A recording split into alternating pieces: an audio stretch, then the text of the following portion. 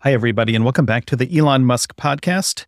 In this episode, we're turning our attention to the recent strides made at SpaceX's Starbase in Boca Chica, Texas. Now, this is a particular focus on the ongoing testing phase of the Starship program down there. Now, from the static fire testings of the Raptor engines to the implementation of the new water deluge system, we'll be discussing how these key operations contribute to the program's ambitious objectives of an orbital test flight, hopefully sometime in 2023 or maybe early 2024. Now, we're also going to explore the journey of Booster 9, its recent trials on the Orbital Launch Mount, the OLM, and what these developments signify for the future of the Starship. Now, before we get into the details, we're taking a quick commercial break, but don't go anywhere because there's plenty more Starship news coming up. And remember, your continued support is what helps us keep this show free and helps us continue doing this. So we'll be right back, so stay tuned. When you need mealtime inspiration, it's worth shopping Kroger, where you'll find over 30,000 mouth-watering choices that excite your inner foodie. And no matter what tasty choice you make, you'll enjoy our everyday low prices, plus extra ways to save, like digital coupons worth over $600 each week. You can also save up to $1 off per gallon at the pump with fuel points. More savings and more inspiring flavors make shopping Kroger worth it every time. Kroger, fresh for everyone. Fuel restrictions apply.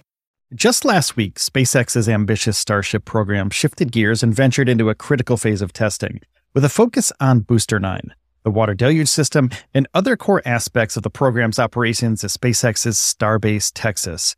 Now, the significant recent activities have cleared the path for an intensive period of evaluations, commencing with static test firings of the Raptor engines, facilitated by the water deluge system.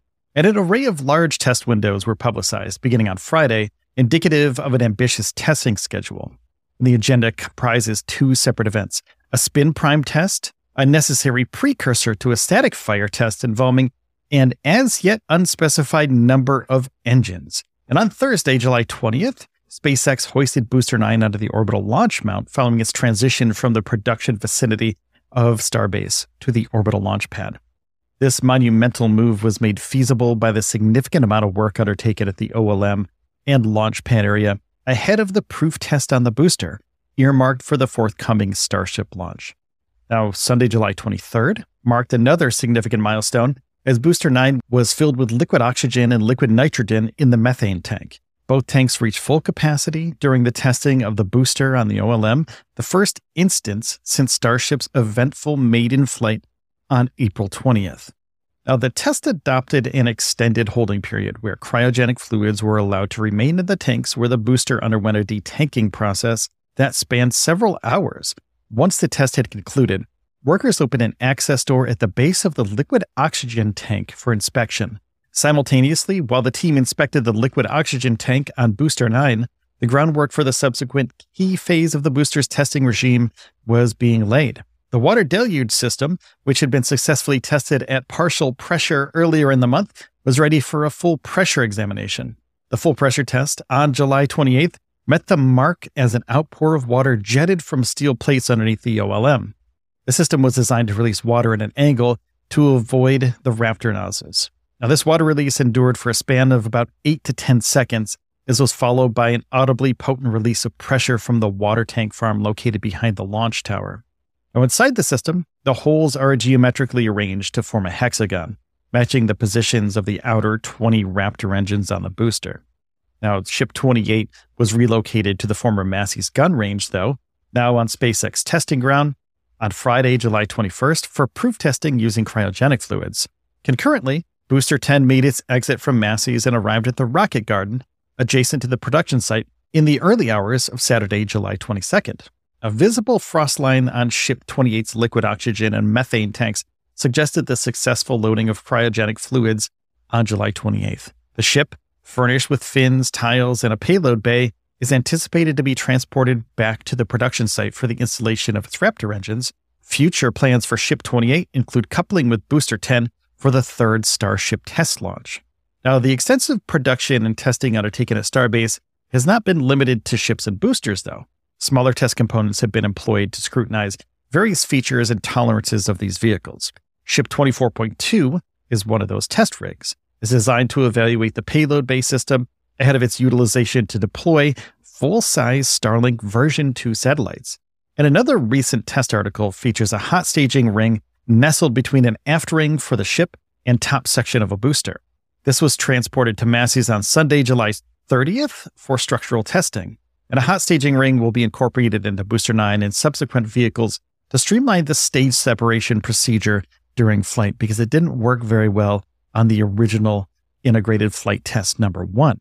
Now, the separation, that is, there was no hot staging ring in the first test. Now, while preparations for Ship 28's flight continue, Ship 25 has had missing tiles installed and has been affixed to a crane for a future lift. It's going to fly atop Booster 9 for the upcoming second Starship test flight. Now, as Ships 25 and 28 undergo preparations for future flights, other vehicles such as Ship 30 have commenced construction. And to make room for these new endeavors, older ships like Ship 27 and Ship 15 have gone the way of the dodo. They're gone. They've been dismantled. And the latter, a landmark vehicle in the Starship's journey, being the first full vehicle with fins to successfully complete a landing, was disassembled on Wednesday, July 26. And despite the ships, boosters, and the orbital launch site drawing the most attention, the production facilities at Starbase are undergoing significant upgrades as well. The final sections of a new processing high bay are being installed on the existing structure. It's anticipated that this new facility will soon commence vehicle processing. The expansion of the Star Factory, the planned replacement for the current factory tents, is underway too. Another building on site appears to house stacks of full-size Starlink V2 satellites, preparing them for future launches. It's yet to be determined whether Ship 28 will have the honor of deploying these spacecraft first, or if it'll be a ship later on. Now, in the days to come, static fire test of Booster 9 is scheduled. This critical test, potentially involving possibly all 33 engines, will stress test the deluge system and steel plates, as well as the redesigned OLM. And a spin prime test preceding the static fire is also on the cards. And in an attempt to shield the launch pad and Starship from a potential rock tornado, SpaceX is heavily reliant on an upside-down shower head, so to speak, as Elon Musk has said. This system is integral to the goal of achieving rapid reusability of the launch pad, which is vital for Starlink version 2, Artemis lunar missions, Mars missions, and other applications of the Starship system in the future. Hey, thank you so much for listening to the show today. If you could take a second and hit the follow or subscribe button on whatever podcast platform you're listening on right now, it's free and it's easy and it helps us out tremendously, and we can continue bringing you these Starship updates. So thank you so much for that. Also, please take care of yourselves and each other, and I will see you in the next one.